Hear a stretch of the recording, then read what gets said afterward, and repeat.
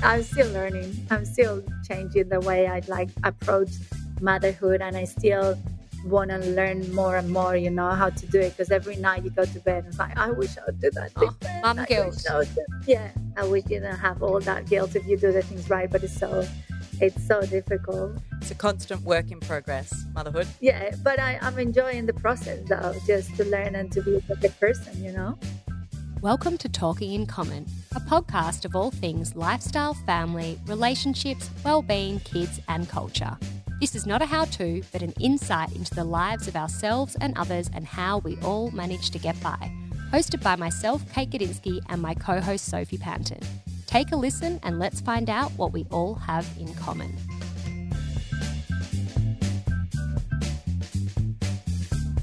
Cushy, we're back. You ready for this? I am ready. Can I call you Cushy on the pod? I was going to say, everyone's like, "Who's Cushy?" That's like a family nickname that I had when I was a lot younger. Actually, a few people do still call me Cushy. Yeah. I don't know if you've ever called me that before. Someone texted me the other day and called you Cush in it. And I was like, Cushy, talking that's about right. me in a text message, are you? Well, they were talking about listening to us on the Of podcast. course. And how they felt like they were hanging out with us because they've been listening to us on the podcast, but it's just not quite the same as face-to-face. But, yeah, reminded me of Cushy. How are you? I'm good. I'm excited. I'm excited about this episode today. Mm-hmm. Very excited. I'm feeling like, I've got kind of like this nice, excited, jittery energy because we literally just wrapped up our chat with our wonderful guest for today, Elsa Pataki, didn't we? Yes, we did. You and I had some serious butterflies going on in our stomachs this morning. I was a little but nervy. she was lovely to chat to and made us feel very much at ease. So yeah, she was gorgeous. I just took this little mental holiday while we were talking to her because I was just telling you before how much I love Spain. I did a lot of traveling in my 20s and I've been to Spain 2 or 3 times, I think, and traveled a lot of the country and just love Spain. I love the Spanish culture. I love their food, and the flavors, and my God, like I could eat their cheeses and anchovies and olives and the way they do their pickles and okay, enough, because we can't actually go there anytime soon. So let's move on and let's talk about what we have in common today. What have we got? So I was more thinking about something that you and I have been discussing a lot lately, which I feel is very relevant to the current pandemic. It's also very relevant to me and the kind of grief journey that I'm on since my dad passed away. And I'm talking about toxic positivity. Oh, yeah. Yep. We were talking about this recently. Well, you sort of re-brought it to my attention. It's something that's like, I feel like it's a little bit of a buzz topic or a buzzword or something. Like I've only kind of learnt that term or that phrase kind of recently, but... Well, one way to kind of explain what it means, I did do a bit of a Google. So toxic positivity is the act of focusing on positive things while ignoring or suppressing the negative. So when I said I can relate to it a lot with grief, when people often tend to make comments like, oh, he's in a much better place now, or you're so lucky that you have so many beautiful memories, or things like that, where putting a positive spin on it. Putting a positive spin on something that's actually a really hard, upsetting, hurtful situation, and then you kind of feel like you're not being heard. So, with the pandemic at the moment, we could be going, oh, we could be living in a much worse situation. We're so lucky that we have our homes and that our children are healthy, but we're still allowed to feel crap and shit about what's going on in the world and about how we're feeling. So I think we need to be able to have our feelings validated and not always be made to feel like we should look on the positive. Yeah, absolutely. I think that there's obviously benefits to being an optimist and, being positive, but toxic positivity, is like a false sense of positivity, I feel. It's like a distraction from the problem. And I think it actually can be really harmful. I think it is definitely a big problem during this pandemic. Like you said, I'm obviously not going to be able to relate on the same way as you, like you said, with grief, but extremely relevant to you. And, the pandemic is relevant to everyone right now. And we just don't need to or shouldn't have to pretend that everything's okay when it isn't. And it can be really harmful if you're deflecting from your own or someone else's emotions and not allowing space for emotions like sadness or pain or anger or, you know, emotions which are all a part of the human experience, really. Yeah. And sometimes you need to live through those emotions and like... You need to. And sometimes those emotions can be quite transient too. Like they can just sort of come and go. And if you allow yourself to feel them, then sometimes you allow yourself to overcome them. But if you don't, it can turn into like a real shame or kind of a guilt. And that's really unhealthy and that's really harmful. And you can kind of do it to yourself by like, and I personally struggle with this, you know, I am so lucky, I am so privileged, I have a great life, I'm born in a very privileged country, all these sort of things. So why do you feel sad? Why do you feel angry? You know, why are you all of these feelings? That's the perfect example, Soph, exactly what you just said. Yeah, but it doesn't, like, feelings are what they are, and everyone's situation is, their feelings are relevant to their situation. And, you know, there's so much tragedy in the world, like, you know, there's so many issues that get me down. So therefore I almost put this cloud over myself, like, you don't have anything to complain about, like, you know, stop being such a sook, you know, kind of be grateful for what you've got. And you can't help the way you feel though. But you can't help the way you feel, yeah. And yeah, so therefore I suppose in some ways trying to be positive or putting on this shield of positivity all the time can be unhealthy. Where did it come from for you? Like, what was it that sparked you to talk about this topic? I suppose for me, like going back to the sudden death of my father and doing a lot of reading since then, also like I've been on and off seeing a psychologist, and so she's spoken about toxic positivity a lot. So a lot of it came from there, and that would more come from me kind of venting to her about certain things that have been said or situations that have happened. And yeah, I feel like I've learnt a lot since kind of realising what toxic positivity is. I mean, often when people make or say things like, it is what it is, or like, think of all the things, you know, that you've got to be grateful for, often it is well-intentioned, but people just don't know what else to say. And some people don't know how to be empathetic, and they find it confronting when you're upset about, you know, for me, losing my dad, and they just don't know what to say, but they don't realise by just turning and putting a positive spin that it can actually be harmful to like your own mental health and well-being, because then you start to question, oh, should I still be feeling this way? I should be focusing on the positives or the good times. And then you're not allowing yourself to feel certain emotions, but they're still going to be there and they're just going to kind of manifest inside you. So it really isn't healthy. Just curdle inside you and come out in some like rage or some really unhealthy way.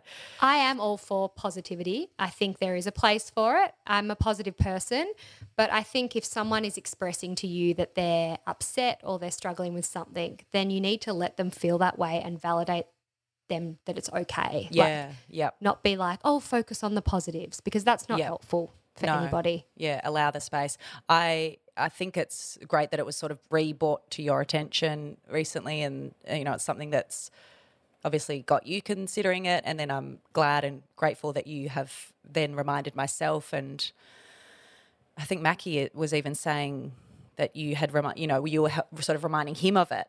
You know, it's great that you're sort of reminding the people around you that it is okay just to feel what you're feeling and not to kind of suppress your own feelings just because you want to appear more positive or more grateful or less like a sook.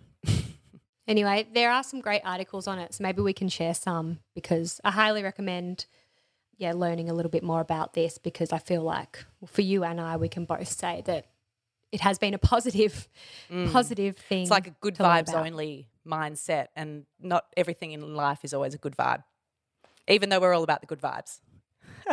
There's a time and a place. Well, while we're on the good vibes, we did mention before that we had an incredible chat with the amazing Elsa Pataki. We did.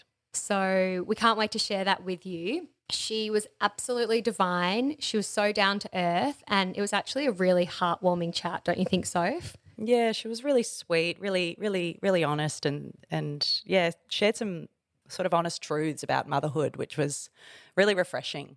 We so enjoyed getting to know her, getting to know a bit more about her family life. And I guess in Australia, Elsa is mostly known as the wife of Chris Hemsworth, but that definitely doesn't define Elsa. She is a star in her native Spain with dozens of film and television credits to her name. And I must say, I think she's like a Spanish goddess. She's the absolute picture of health. Yeah. Like she's beautiful and she just looks so fit and healthy. She also wears many other hats, so to speak. She's a model, she's a brand ambassador, and of course a mother to 3 beautiful children. We loved learning all about her hiatus from her career to raise her children and cultivate the family lifestyle that her and her husband Chris dreamed of. In Byron. How was she telling us about the whales out her window? I was like, can you not? Oh, I know. Seriously. Jealousy levels right now. I'm looking at the grey clouds outside here in Melbourne. We talked about all things relationships, health and well-being, mum life, finding the balance of career and parenthood, and a lot more really. So let's get into it. Here she is. Elsa, we are so pleased to meet you, you beautiful woman, you. Thanks for coming on our podcast today. Big warm welcome. How are you? Good, all good. Yeah, here, beautiful day. So can't complain. Good. You might be like, how is Melbourne? Is it still cold there or like getting better? We had a beautiful day yesterday, but it's raining and horrible today. Melbourne, I guess it changes all the time. Yeah, every hour it kind of changes. Yeah. Always nicer and sunny in Byron, that's for sure. Yeah, beautiful here. Beautiful. It's getting like I have a beautiful view and I can see the whales. Oh, In wow. the ocean because they're just coming back, some of them with their little babies already, and they come amazing. really close to the shore. So it's just like beautiful. Amazing. Yeah, jumping sometimes, some moments. Yeah. I wish we were there with you. Yeah. Not in Melbourne, not in cold Melbourne. Elsa, there is one thing that we always like to find out about our guests before we get into our conversations, and that is, what did you want to be when you were growing up?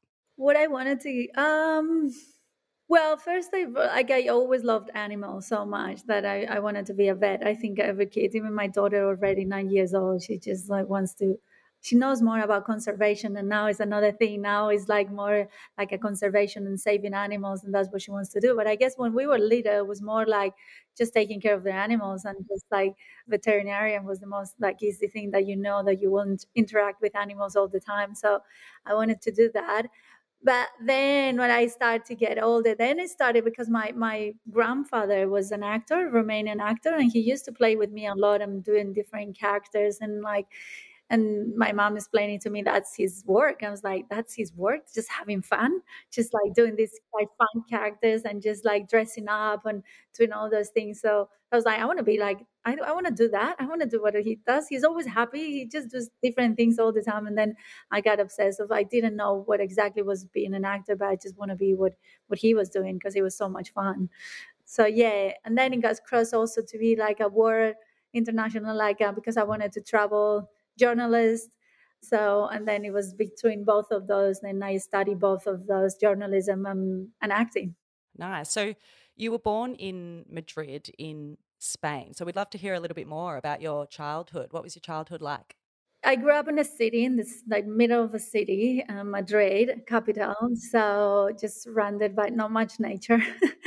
So yeah, and like walking to school every day, and like I was really lucky. My dad was a very like he loved sports, so he was just we would go skiing together. He was windsurfing, go to the ocean a lot every summer. We'll go to the ocean. So and really get into sports and like with the bikes outside. He really loved it, so he made me really going outside and doing sports and seeing like and traveling. So that was lucky for me to just fall in love into that kind of life. So since I was little, like I would just wanted to live with animals and somewhere in a farm or like out of the city. I really never liked it to be there. So that was always my dream. You always need to find a little bit of escapism when you live in a city, don't you? Especially if like, your heart and your soul sort of drives you to nature or animals or more than what a city life provides.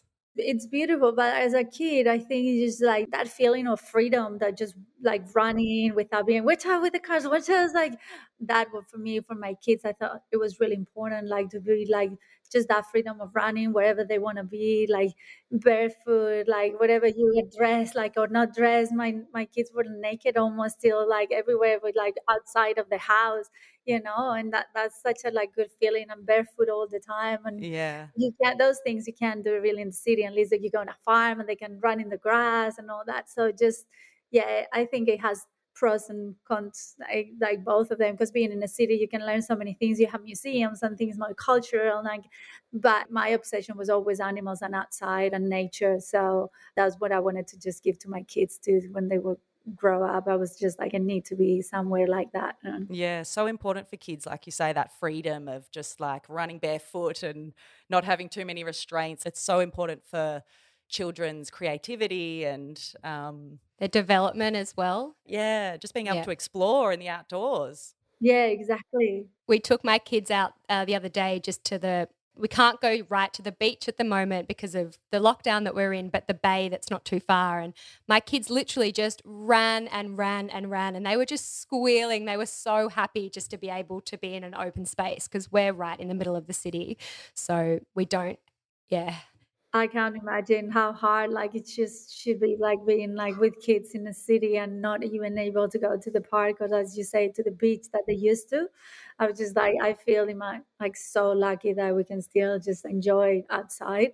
It's just like hard times in that way to be just exactly in the city, not let them just run whenever they want, because there's also you just whenever they want to do it, you can not always do it. So it's just so I feel so bad for you guys. Yeah. Must be so Thank hard. you. We'll take your heartfelt feeling bad for us. We feel bad for us too. Oh, I know It it's not fair. sucks, to say the Not fair. least. Yeah. It sucks. We'd love to know a little bit about your early acting career, and when you did move from Spain to LA, how did you find that transition? And what was the main driver of the move to LA? Well, I guess like for me, I always loved to traveling and going around the world and like know different languages. So like my profession was great because it did allow me to go like anywhere I can do acting. So I spent some time in France and I did a couple of movies in France and I learned French. And then I went to Italy and I did like another couple of movies in Italy, and I learned either Italian too, just for being a few months there. And because I also speak Romanian, it's easy for me having two languages in my like it was really easy. They're all Latin, so just being there and forcing yourself and like having to learn your scripts in that language just made me just really make an effort. So and I loved it. So and then there was a point that I was like, well, what next? And I was like, well, maybe I loved always to challenge myself and just like even if I was by myself and it's hard, it has a beautiful things, and another part is really hard because you're away from your family, away from your friends, and you're sometimes really lonely. But I was like, okay, let's try. And for some reason, I went to New York and spent some time there. And because of my work, they say I could apply to a green card. So when I was there with my friends, I applied to a green card, and I was in Spain one day, and the green card they say they approved it. So I was like, okay, this is a sign. I have to go because I have a green card. I can live there. So I took my dog and I moved to LA because New York, I spent some time there and it was too cold for me. I was like, I can't do the winters in New York, even if I love the city and I had so much fun. So, and I went to live in Venice, close to the ocean, in there in a little apartment with my dog, and just like I didn't struggle that much as like I know the story of a lot of actors going there with no money and everything. I was in a good position because I worked a lot in Spain.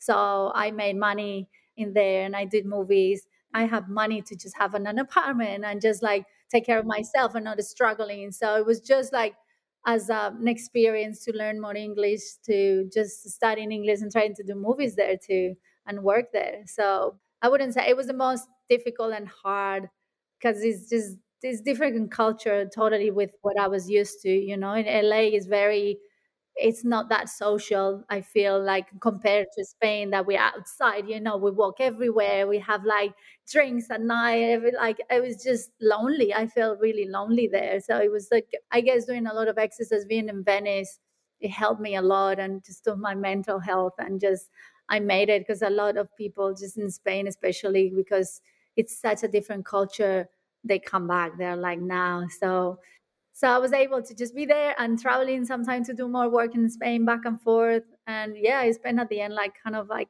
9 years in LA. It's quite a long time. Did you find that it was difficult to connect with people in LA, like make friendships? I felt it was just different way of living, like meant like you need to be like 2 hours in the car and get in the traffic. And I was like, I don't want to be in the car. So at the end, you're like, I'll stay in Venice, but it was not much going on. At least you have. So I really focused there a lot to doing fitness. It was obsessed because that was Venice a lot. Like people was there, bicycles. There was All the the outdoor gym, gyms, yeah. the gold gym there. So I was just full on into that period of like just training. I would go with my roller skates and going like rollerblades, just going all the way from like almost, you will do almost Venice to past Santa Monica, just almost Malibu, just for exercise and just seeing the ocean. So it was my period of really getting healthy, it all started there in LA. Actually, there was a lot of restaurants like just very healthy, kind of like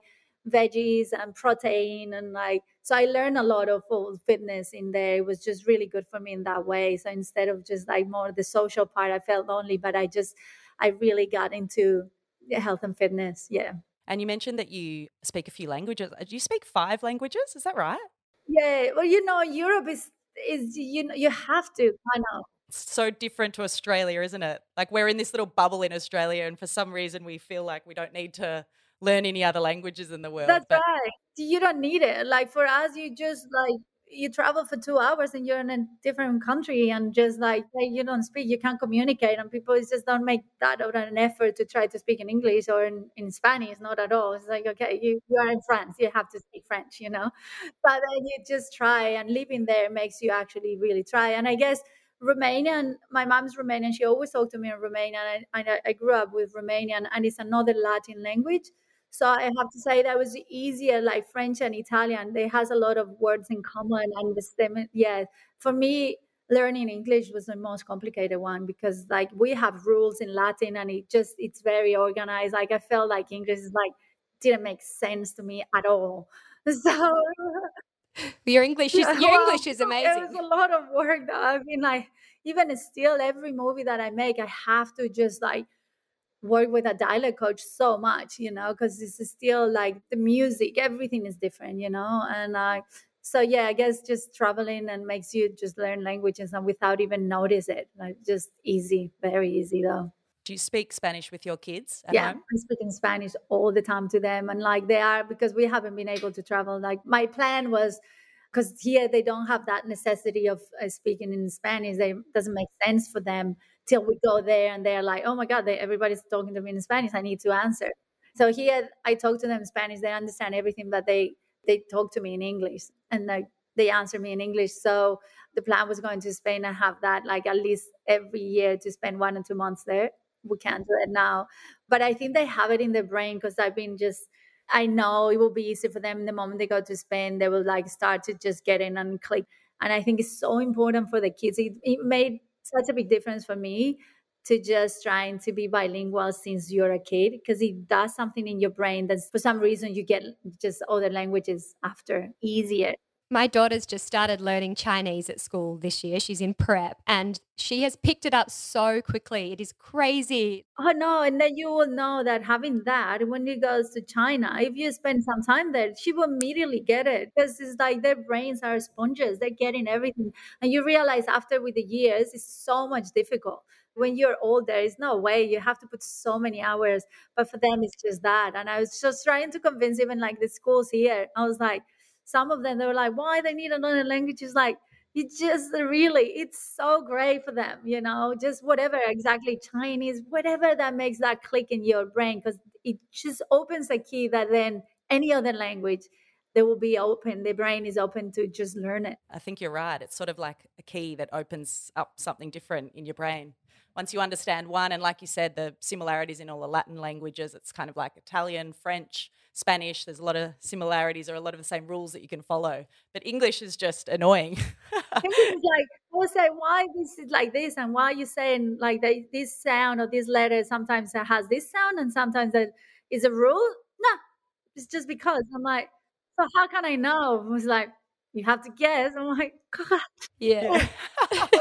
Okay, It's good. like a stab in the dark. Good Exactly. luck. Yeah.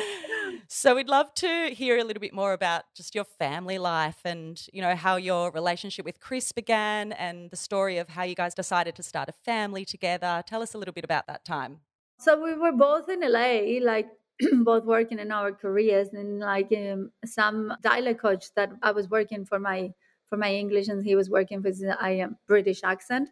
So she decided that we would be a great couple, and she was insisting all the time in like for us to meet, and we didn't know each other at all. We didn't see each other. Just she's like she showed us both photos of each other, and we're like, "Oh, okay, sure, why not? Okay." And it's like it took us a while to just like to call each other because it was kind of a blind date. We didn't know nothing about each other. Bit awkward. Yeah, it was so awkward. So we have the first like blind date. We just call. I remember calling him and just like for me like voices in especially men is something really attractive to me, and I just hear like Chris's voice, and I was like, oh my god. Trying to like I knew he wouldn't even understand me, so I'm like, I'm gonna leave you a message. I don't want to talk to him because he's not gonna understand me. So and he had a very Australian accent too, which it was really hard for me. So I think in the beginning of like we didn't understand each other at all. Maybe that helped. You just nod and agree and Yes. So and then we had like just a coffee and like yeah sure, and then we both just went to different projects. I went to Spain, and then we met again, we had dinner, and just we started knowing each other and liking each other, I guess. And having good times. And then everything happened really quick because we really click with each other. And we just decided we were like first time our families were meeting, and we decided to go to Bali, to Nihiwatu, to this island, to spend holidays there for his family and my family. And it was just for like it was a year that we've been together, not even a year. But we were like, oh, our families are there. It was like, why we don't get married? It was just really I like, love oh, that. I love that you did Oh, that. really? yeah. It was not my thing to do. And in Spain, we do huge, well, here too, but we do huge weddings. And I've never been fan of it for some reason. I was like, well, you are with so many people on that day and not with the person that you want to be. And like, I guess after a lot of years, you want to do more people. But because we met in 1 year, I just wanted to be with him. So we just decided, okay, let's get married. It was like that. We just like, it wasn't like nothing super romantic neither. It was just like, let's get married. Let's get married. Spontaneous. Yeah. And they're all, everybody's there. Everybody Yeah, we that's really so love. But that romantic. is romantic. Spontaneity is one of the most romantic things, I think, in relationships. We actually got there and they were like, the guy, I just have my dress. And the only thing I just planned in like 3 weeks. And I was like, the guy, when we got there, is like, so what day are you planning to get married? It's like, we are like, I don't know, whatever.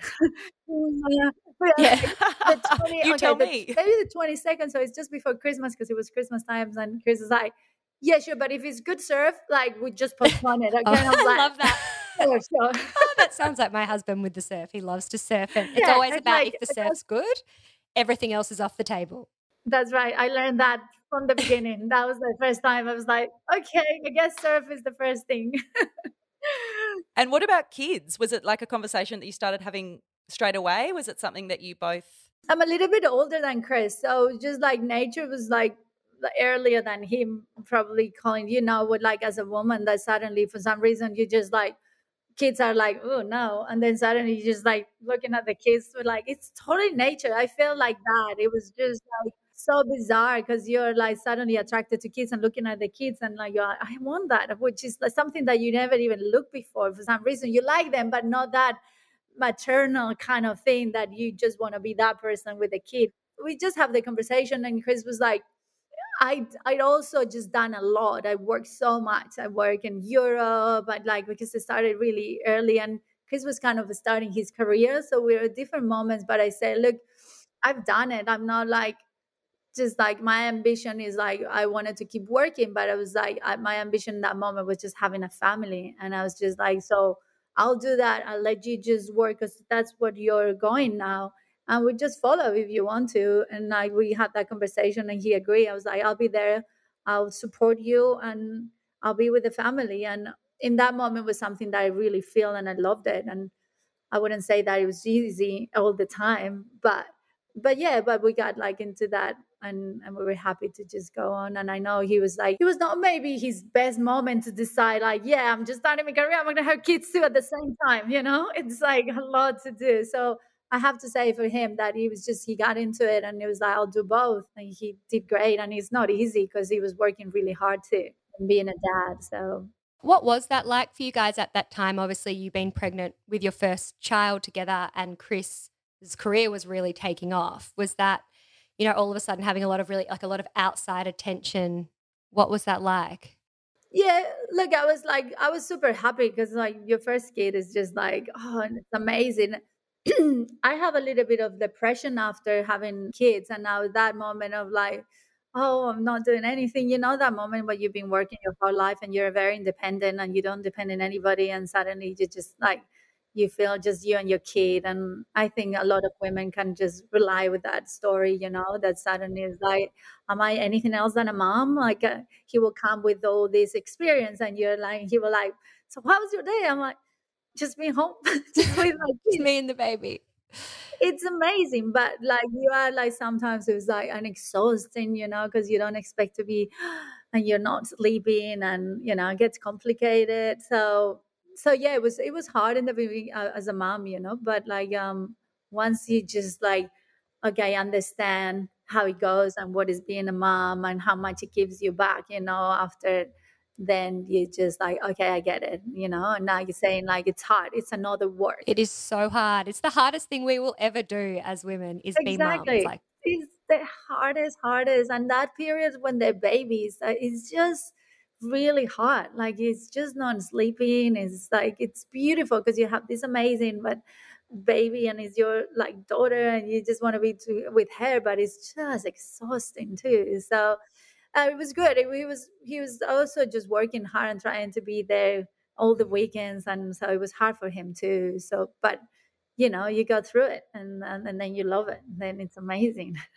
I think that transition that you're talking about, absolutely, like every mother can relate to, because you go from spending your whole life, maybe working towards your career or whatever it is that you are working towards as an individual, and then you become a mother and everything just like drastically changes around you. You're spending all this time at home on your own often.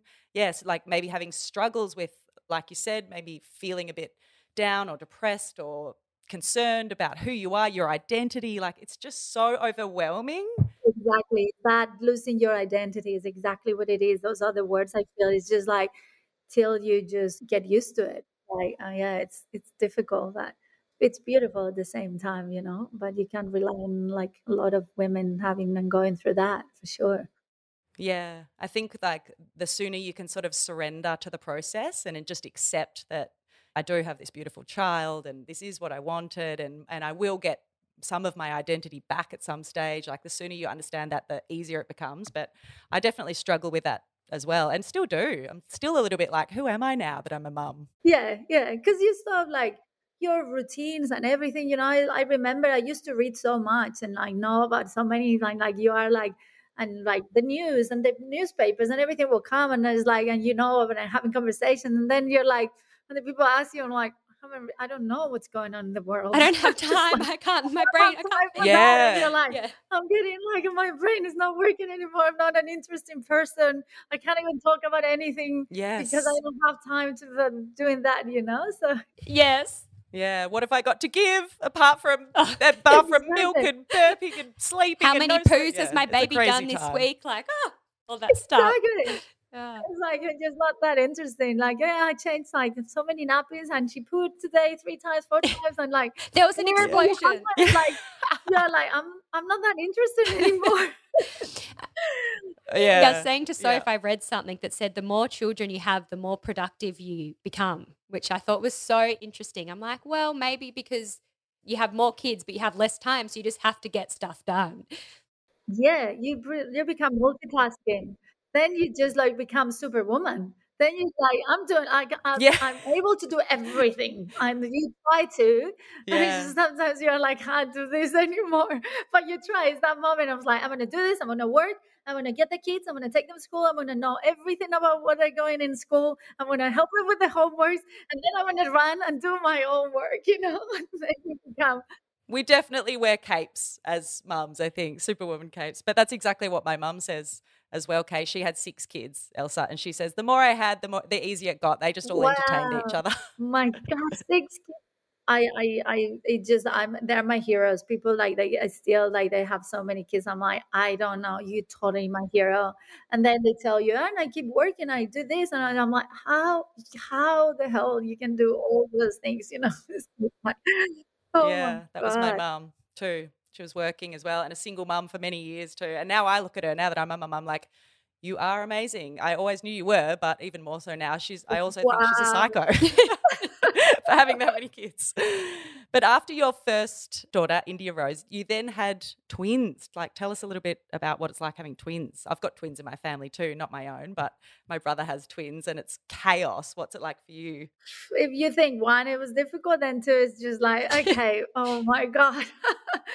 I just like, if you didn't have a life, then you're like, okay, now it's just like even more like, because also you have the two, but you feel bad for the other one that you're not giving the attention that she needs to. So that just like makes you, but yeah, you just become nothing than like, just, I feel like almost like a cow in a way, like milk, another kid, milk, another kid, playing with one kid.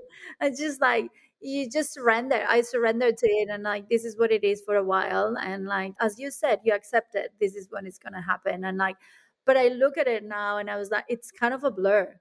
Like it's totally a blur for me. It's like I don't know how it happened.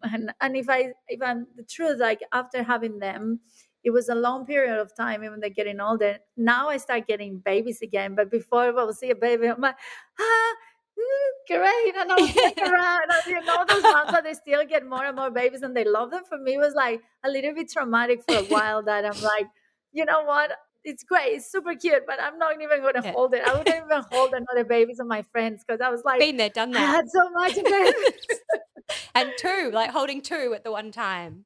Yeah, and don't take me wrong, it was beautiful, but yeah, I was just like breastfeeding both at the same time because I wanted to have, you know, your first one, you are like, whenever times they want to eat, and like, but then when two, you're like, I need on a schedule and I need to be both at the same time. They have to sleep at this time, both of them, because if not, I wouldn't have any time for India. I will like totally abandon her because you become just like that, just sleeping, just giving milk, sleeping, like trying to rest a little bit.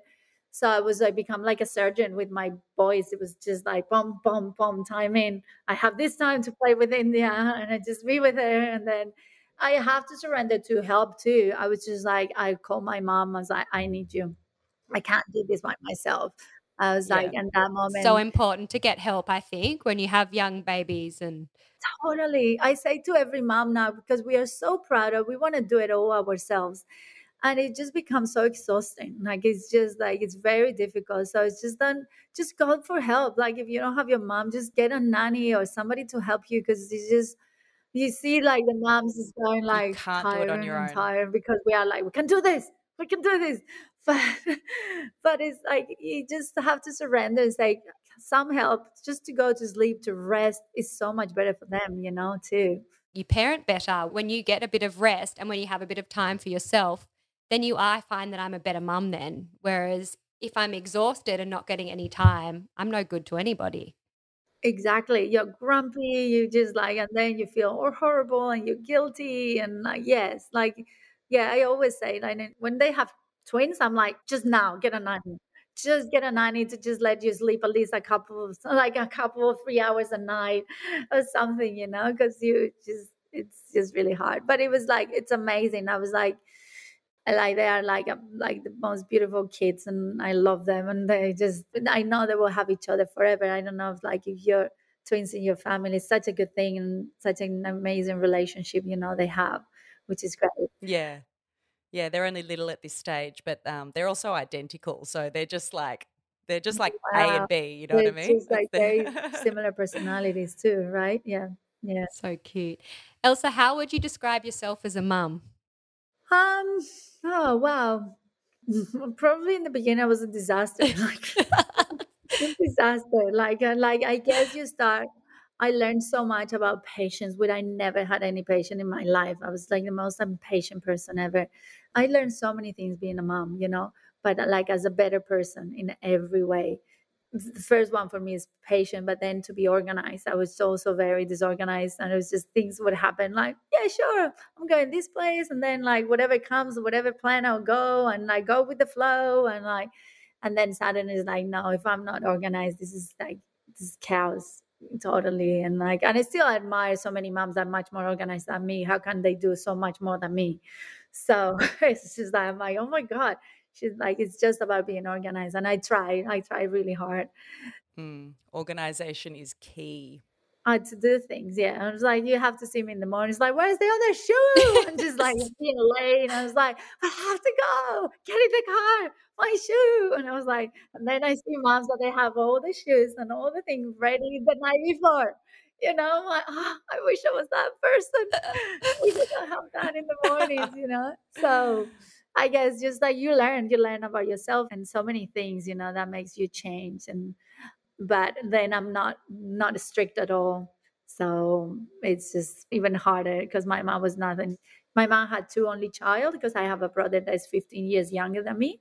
So I was an only child. When I was 15, I had my brother, and I was almost just out of the house. Like I was kind of the nanny almost of my brother. So like it was easy for her. So I get everything what I wanted.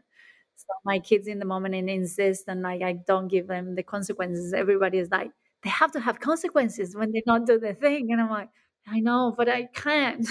I'll get there. I get Yeah. there. Exactly. I guess I'm still learning. I'm still changing the way I like approach motherhood. And I still want to learn more and more, how to do it. Because every night you go to bed, it's like, I wish I would do that Oh, different. mum I wish guilt. I would just feel like I'm guilt. Yeah. Yeah. So I wish you didn't have all that guilt if you do the things right, but it's so difficult. It's a constant work in progress, motherhood. Yeah, but I'm enjoying the process though, just to learn and to be a better person. Yeah, you learn a lot about yourself. That's true. And you learn a whole lot of new skills as well. Yes, yes. You were saying before that you made a conscious choice to sort of put your career on hold and, allow Chris to follow his at the time, while you were starting a young family and having kids. Did you feel like it was a sacrifice?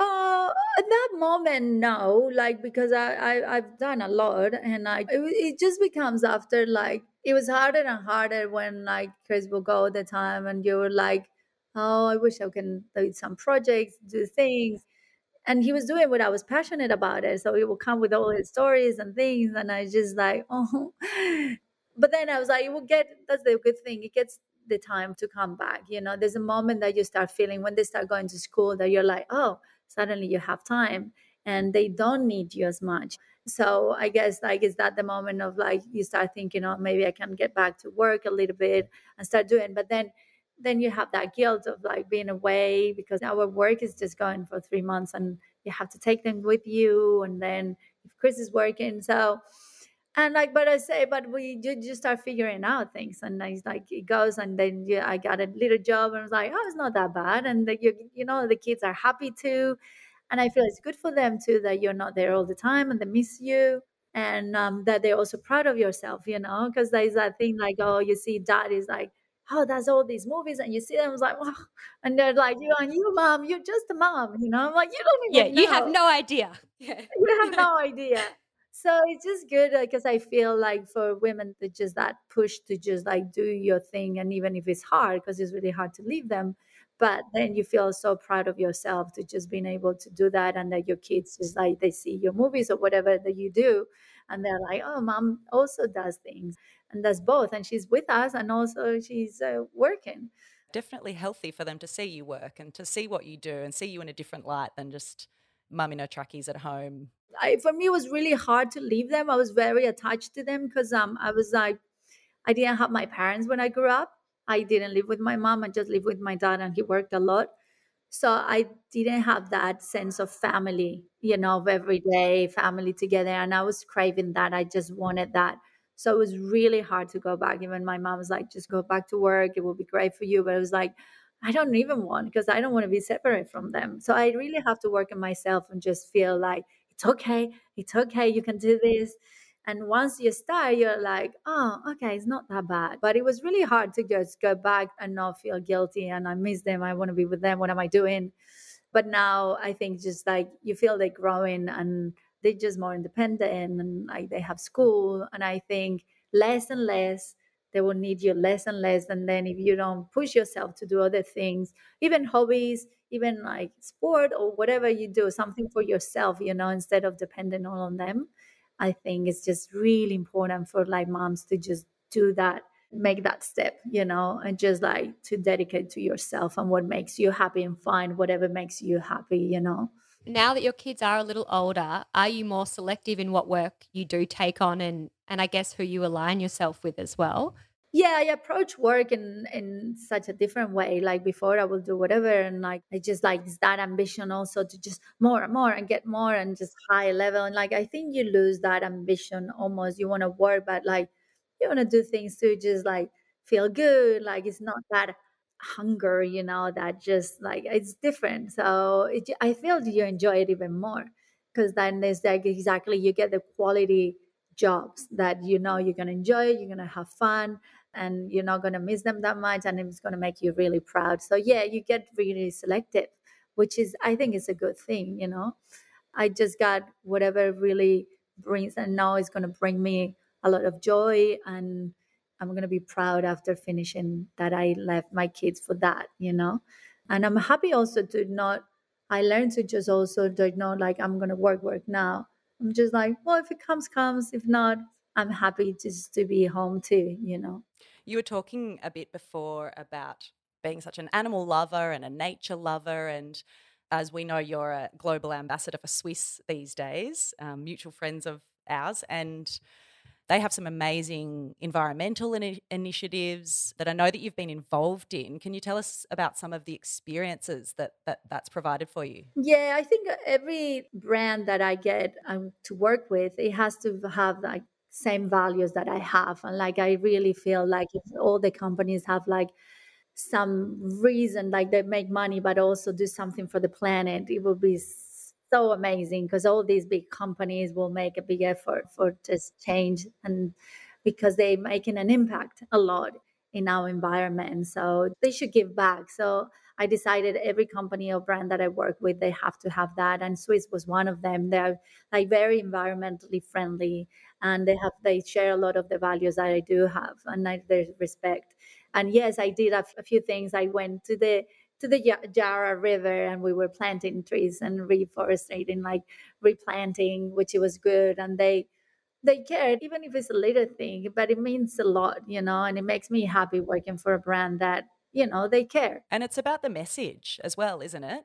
Exactly, because you can inspire people. Whatever they decided to do, I don't know, oceans, replanting, like a plastic, whatever, like anything can help. And those are like, we can do a lot as ourselves, but I feel like it's big companies that they need to make that change. And even nothing will happen till they decide to do and make a change and just do something in return, especially if they're doing a lot of damage. I have to say, as Soph just mentioned, you are a massive animal lover, and we were both watching the video on your Instagram of you helping deliver the baby foal. Oh my god! Oh my god! And you were really getting in there, your bare hands. Like, what an amazing experience that must have been. Yeah, that was like, it's more like I did it for my kids, but I did it for me because it was like my dream. Like I love horses. Like I love, it was my dream always having like a farm with horses. And that was like the only thing I wanted since I moved here, because I knew the space in Australia, and that's what I wanted. So to start having like some horses, and I was like, I want to just have like that experience to have a little horse since they were born. I was lucky to go to some friends. So Arrowfield, I know the owners, and they took me there to see their horses, and they taught me how to just deliver a little colts. Like I was there, and they let me just be hands on. So then I was like confident enough to just say I can do this by myself too. So yeah, we had it like I had a little horse that is amazing, like a little mare. Yeah. and we just there. I knew more or less when it will happen, and I woke up the kids. We were lucky because usually it's like middle of 3 or 4 in the morning, but this happened like at 11, so the kids were already sleeping. But I wake them up. Get It's up. like, what's going on? Where are we going? I was like, we're gonna see this. This is gonna be amazing. You will remember this forever. Absolutely. Oh, wow. And I was like, I knew what to do, so I was there, and like they were looking, like they were a little bit shocked. I think my daughter loved it, but the boys were at some point was like, "There's a lot going on. I don't know if I can watch this." Oh, what an experience for them. I will never forget it, and it's just like, she's beautiful. She's called Akoa, and now it's like one of our horse leader. She's growing now from like being in my arms. Now she's the big one. She's getting bigger and bigger, and then for India, she's riding so much. She's like growing up to be her horse one day, and that will be amazing because she saw her. Yeah. What did you name it? Akoa, Akoa. Ah, which is the spirit. It means the spirit. Beautiful. beautiful. Yeah. So, given that you are such a nature and animal lover, does the state of our climate make you worry about, the planet that our young children are going to inherit? Oh, so much, so much. It makes you so sad.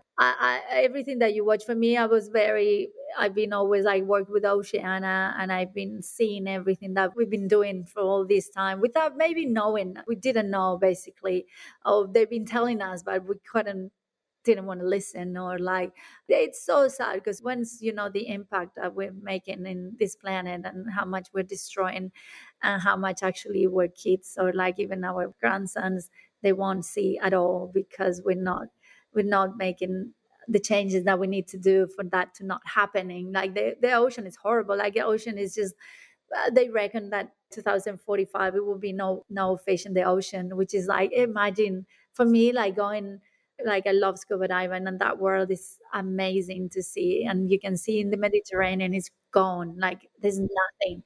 I remember like looking and watching a lot of fish, and there's nothing. I go there now and just like nothing. So it's so sad. I think we really drastically have to make a change. I don't know how. Now COVID distract us so much for what is also happening in the world, and I think it's just like we are conscious, and our future are them and our kids, and they know, and they're suffering it, and I think they're going to be warriors, and they're going to try to change a lot. But it's still, for us, it's a lot to do, and if we don't do, then there's nothing that they're going to be able to do. It's all about us, and we do make an effort personally, but it's more about it's government, it's companies. Those are the ones who have to make the change, and at least that we don't make all our attention for the government to do that, we're not going to be able to do anything. So it's very devastating. It's especially like the ocean. I don't know if like you can watch that. I just watch and it make me like, because now it's always like how you're vegetarian, you don't eat cows, but then you see the ocean and what is happening and what the companies of like fishing companies are doing and how much destroying that you're like, okay, I just need to stop eating fish, which is like so sad because at the end it's like, what can I eat? Yeah. Plants are your friends. Exactly. Plants, but even plants, like we couldn't, like the whole planet eating plants, at least that we plant them personally, it would be impossible, growing like your own growing veggie garden farms, like local farms, just eating local. There's a lot of things we can do, and but the documentary I'm talking is Seaspiracy, and I just recommend to everybody to watch it, but it will make you really sad. Do you have hope? Like, are you in a position of hope? We have to be listened by the governments, and I think Australia, and I'm not really, I'm coming from Spain, and we just doing, but I consider myself more Australian than anything now, and I think we have a lot to do. We are like a little bit like behind from other countries. Oh, I totally agree. We're so behind. So behind that we can push.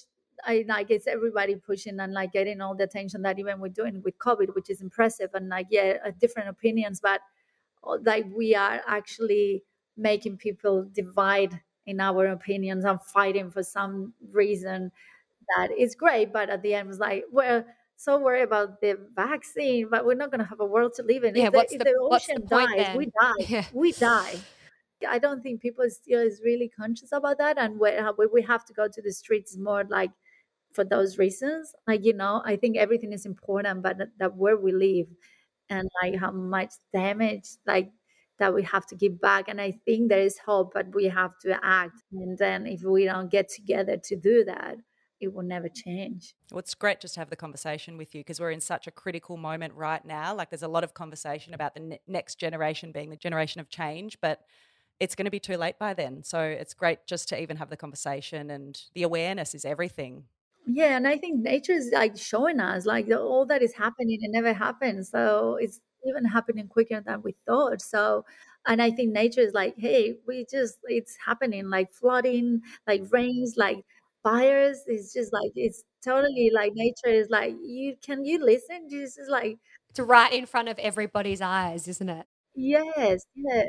So I want to talk a little bit about your personal health because I'm just looking at you now through a screen, obviously, but you're just such a picture of health. How do you do it? And where does this dedication to, fitness and health come from? As I said, I think it started very much in like when I was by myself and in LA and didn't have nothing to do, which is like isolation. I think the only thing that can save you from your own getting totally crazy is being healthy. We were talking the other day why we actually don't say that more that you're healthy or less that you have chances to get like COVID and to get sick and mental health that is being so many problems. I think like the only thing can save you is like eating healthy just more than ever, do a lot of exercise, even if you're home. And I know it's harder and harder, but you have to push yourself more and more to just do that. But where do you get the energy? Yeah, I know. Especially with 3 kids at home. Because it makes me feel good. Like once you get into that circle of like, okay, if I just take like at least 10 minutes and 20 minutes, that's something that makes me start changing my body, and you feel it and you just feel stronger. You're like, oh, this is great. Okay, maybe tomorrow I do half an hour, and then you get so. I know it's very complicated to start because even me, when I stop for a while, I'm like, oh, get back to it. But like endorphins work so like when I'm in a bad mood, I know that exercise is the only thing that just shifts it. And if you start knowing that on yourself, I think you get addicted to it. You're like, what is like what makes me feel good? When I feel healthy, when I eat healthy, your body start changing, you start being happier and you just get more and more energy. So I think it's just, I am not saying it's easy, nothing is easier, and I like to be healthy, it's a total fight against your own like laziness and like better to be watching a movie and all that. But how you feel after, and when you go to sleep and you say, I feel so proud of myself, that I've done something great for me. And it's just like once you get in that circle, I think you just get addicted. And so the hardest is the change. I started in LA and I get really into it. And now I can't live without it. In the moment 2 days that I don't do exercise, I really feel like, ugh, like really yuck. I know. It's like, and I know my energy and my mood change. I've been doing like lately, like, but really like getting like super cold shower in the morning. And it's so hard. Like I would like it was when I was younger, I used to do it, and then I stopped because you start in that like, oh no, it's not. But then you are like, oh, just every time I'm gonna put the cold water, and I'm like, I hate this, I hate it, but I'm gonna do it.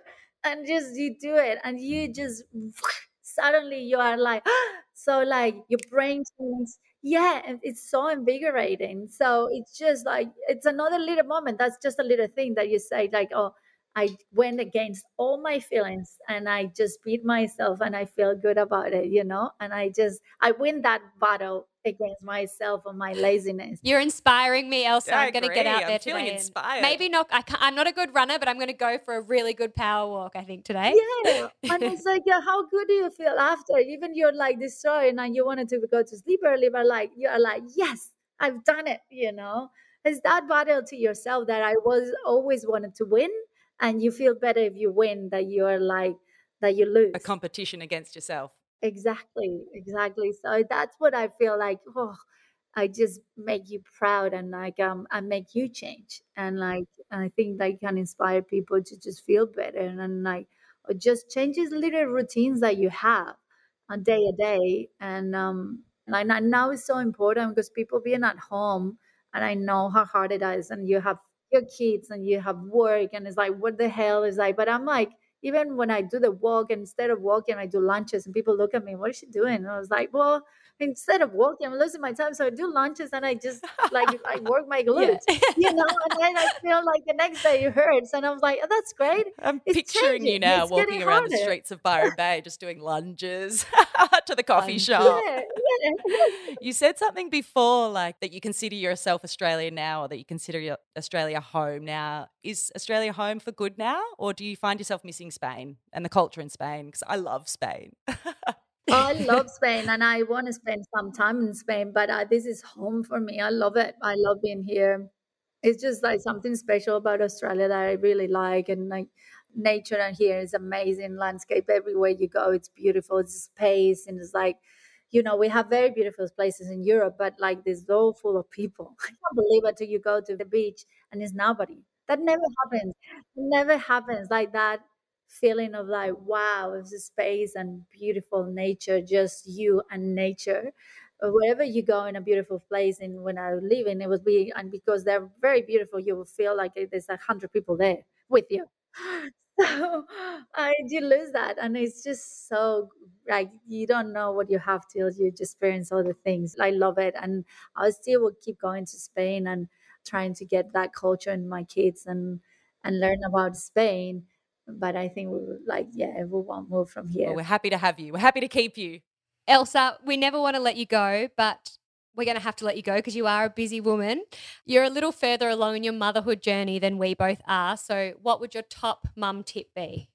Oh, just like, I think that for me, it's being patient. Like, it's the most thing you can do with everything, with homework, with like when they're like running away from you, you tell them to do something like that. No, it's just like breathing and like take your moment. It's like, it's okay. Let's start again. Thank you so much for your time today, Elsa. It's been beautiful chatting to course. you. Thank you, Thanks. Elsa. It's been really nice. Wish you luck. Thanks very much. Thank you. That's it for today. Make sure you head to incommonprojects.com.au for the show notes, hit subscribe on your podcast app, and follow us on Instagram at Talking in Common. Or you can check out our Facebook page, which is also Talking in Common. Have a lovely day, and as always, thanks for listening.